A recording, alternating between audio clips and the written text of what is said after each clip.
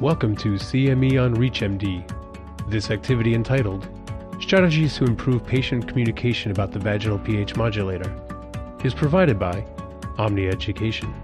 Prior to beginning the activity, please be sure to review the faculty and commercial support disclosure statements as well as the learning objectives.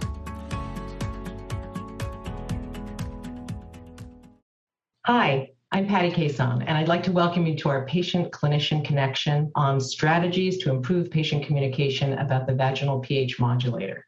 I'm a family nurse practitioner with a specialty in sexual and reproductive health. I'm an assistant clinical professor at the School of Nursing at UCLA. And joining me is my dear friend and colleague, Jolie Pritzer, also a nurse practitioner who shares a passion for patient-centered care.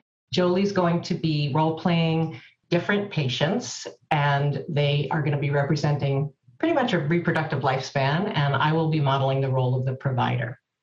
Before we do that, I'm going to briefly go into a little bit of the history around contraception counseling, just to briefly touch on what the various types of theories behind contraception counseling have been to date. These visits are being conducted via telemedicine. Briefly, when we think about the history of contraception counseling, when I graduated, when I was in school, I was taught that we essentially talk to the patient about what their lives are like and what their medical situation is, and then we recommended a type of birth control for them. And at that time, there weren't that many types, so it wasn't that hard. We call this directive counseling. In other words, that we as the providers are telling the patient what the best contraceptive method is for them.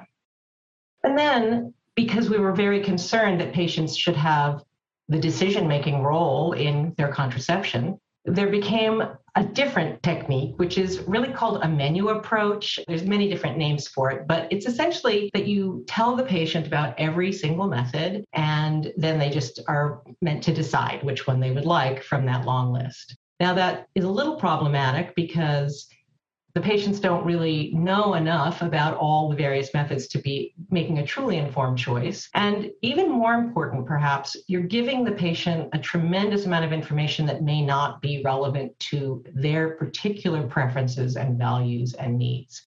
So if instead of approaching it from telling the person about all the methods and having them choose, if you engage in a back and forth conversation that we're going to be demonstrating to you and discussing, what we call a shared decision-making approach, it really allows them to get the information that they need in order to make an informed choice. Now, when you're having these conversations, the thing that we advise within the PATH framework is that you also bring something called a shared decision-making sandwich into that conversation. And that's a way to package all the counseling skills that we know and love into one thing to remember, which is a sandwich. And the sandwich is very simple. The top piece of bread in the sandwich is acknowledgement, acknowledging something about what the patient has said or an emotion that the patient has expressed. So it's either an empathy statement or an agreement of some kind with something they've said, or potentially supporting something positive about a healthcare maintenance thing that they have done.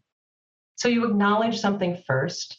Then the middle of the sandwich is giving them that information that you know they need based on the things that they've told you that they're interested in it and that are important to them. So based on what is important to them, we're going to know what the relevant information is that they need, and we can give it to them in the middle of that sandwich. But not a lot of information at one go, because you can't fit a big sandwich with a lot of information into your mouth. So we just want to give enough information in a patient-centered way that they're going to be able to take in that information and then follow it with a question before giving more information, and then do it all over again. Acknowledge what they say, give them a little bit of digestible information, and ask a follow-up question. So we're going to go ahead and proceed with our vignettes, and we're going to see Jolie now as the first patient, who is a young woman named Molly. So Molly is a G0, 22-year-old cis woman with no medical problems. She does use condoms almost all the time due to a history of chlamydia at the age of 17. And we come into the middle of our visit, and we've already taken a sexual history using the 5 Ps from CDC's A Guide to Taking a Sexual History, which is a companion to the STI treatment guidelines that just came out in 2021. The guide recommends a series of inclusive, non-judgmental questions. And based on this sexual history, we know that she's having vaginal intercourse and is not in a committed relationship at this time.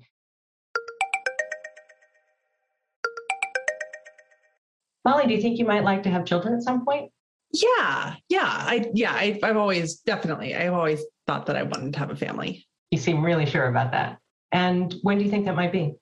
I have so much going on with like school and work, and I really kind of want to feel a lot more settled before I start that part of my life. I hear you. And given that, how important is it to you to prevent pregnancy until then? It's really important. I wouldn't want to have to deal with that, with getting pregnant, if I wasn't if it wasn't something I was thinking about. So yeah, I'd say it's really important. So would you like to engage in a conversation around birth control, ways to prevent pregnancy? Yeah, that would be great. Great. So I'm assuming that one of the things you're looking for in a contraceptive method is that it's really good at preventing pregnancy. Do you have a sense of what else you might be looking for in a birth control method?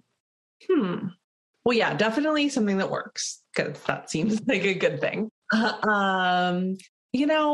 So I use, most of the time when I'm having sex, I'm using condoms because, protecting myself against STDs feels really important. I had chlamydia when I was younger, and I really would like that to not happen again.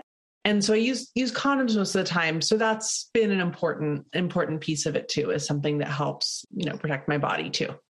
You're doing an amazing job of protecting yourself. And it sounds like you took the experience you had when you were 17 and really applied something in your life to make sure that wasn't going to happen again.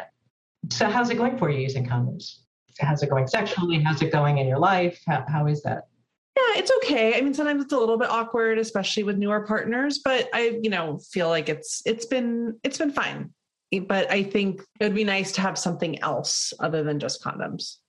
Something that's going to protect you as well against getting pregnant as you are being protected against sexually transmitted infections. Yeah.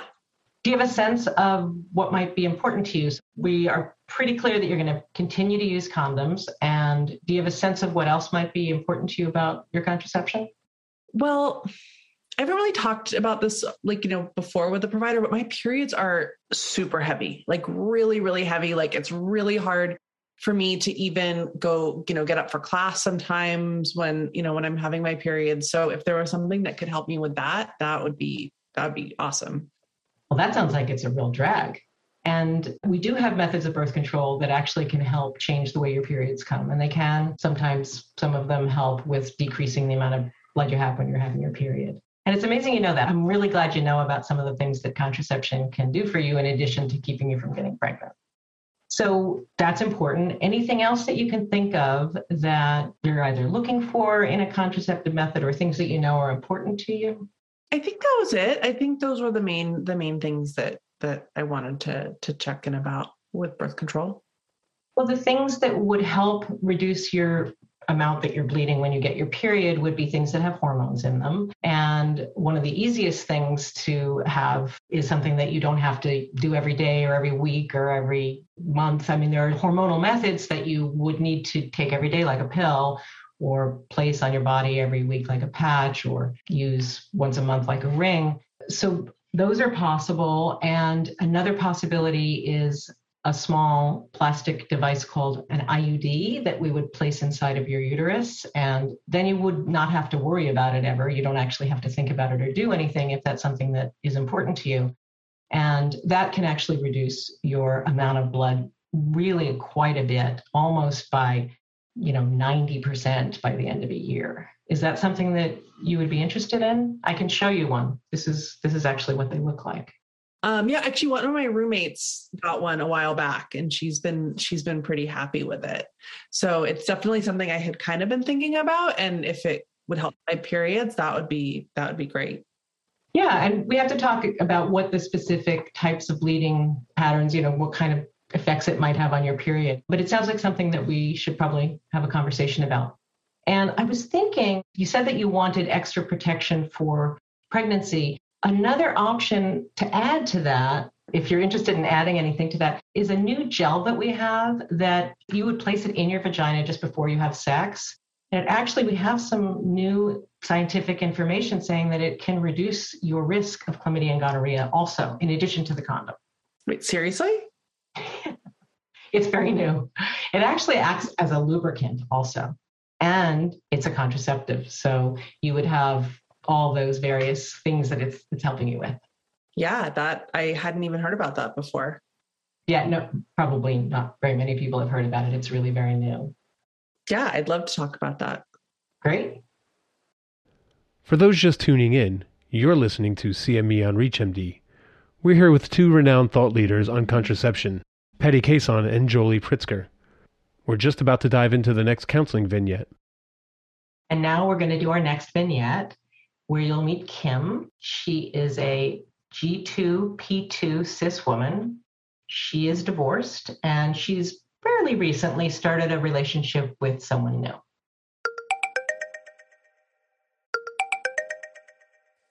Kim, do you think you might like to have more children at some point?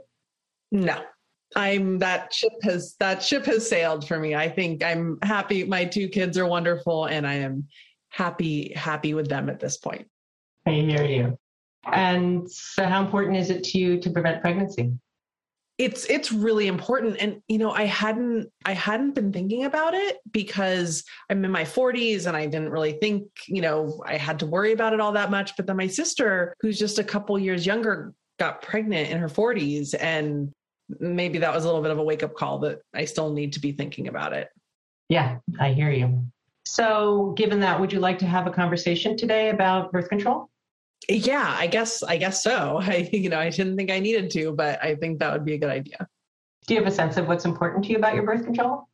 I've used a lot of things over the years, and some, they've, all been, I guess, fine. I think at this point, though, I'm pretty clear that I don't really want to use anything with hormones. Just I've had some friends recently get diagnosed with breast cancer, and that's just kind of, freaked me out a little bit. I'm so sorry. And do you have a sense of what else is important to you about your birth control?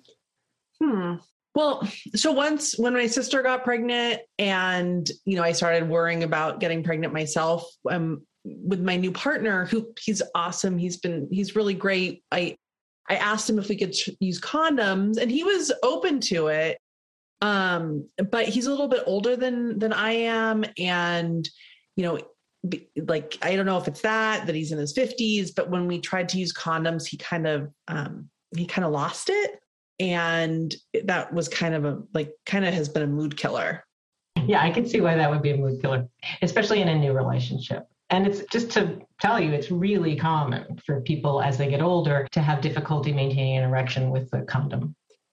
So other than that, how are things going for you sexually with him? I mean, in general, really, really good. I've been really happy with him. I have noticed as I've gotten a little bit older that, sometimes I need to add a little bit of extra lubrication. So I've just gotten like an over-the-counter lube from the pharmacy. And that's definitely been helpful. That's great. And any sense of what else might be important to you about your birth control? Anything else that you might be looking for? I don't think so. I think that's, those are the most important things. And I would like you to know that there are condoms that don't actually get put on the penis, what we traditionally call male condoms, the things that you're familiar with being a condom. There's another condom available that's internal condom that you would put in your vagina. And it's not likely to have the same problem with him being able to maintain an erection because he's not putting it on his penis. I don't know if that's something that would be interesting to you, but we can talk about that some more. Maybe, it sounds a little different, but maybe. And I'm also thinking, there's a new gel that's available that can both provide lubrication and contraception. Is that something that you would be interested in talking more about? Sure. I hadn't, it's a bit not a spermicide. No, actually it's brand new. Spermicides we have found are actually not great for the skin inside the vagina. So we're very, very fortunate that we have a new gel that we can use in the vagina, and it is actually a contraceptive. Huh. Yeah, maybe can we talk about the internal condom that you were talking about and also that gel? Because I didn't, those are both kind of new to me. Yeah. We really hope that you enjoyed this program and that you can utilize some of the tips that we demonstrated for you today in your conversations with patients. Also, I'm really optimistic that you'll be enthusiastic about the shared decision-making sandwich and that you'll be inspired to use it early and often in all of your interactions with your patients. Thanks everyone for joining us today, and we look forward to seeing you again for future Omnia programs.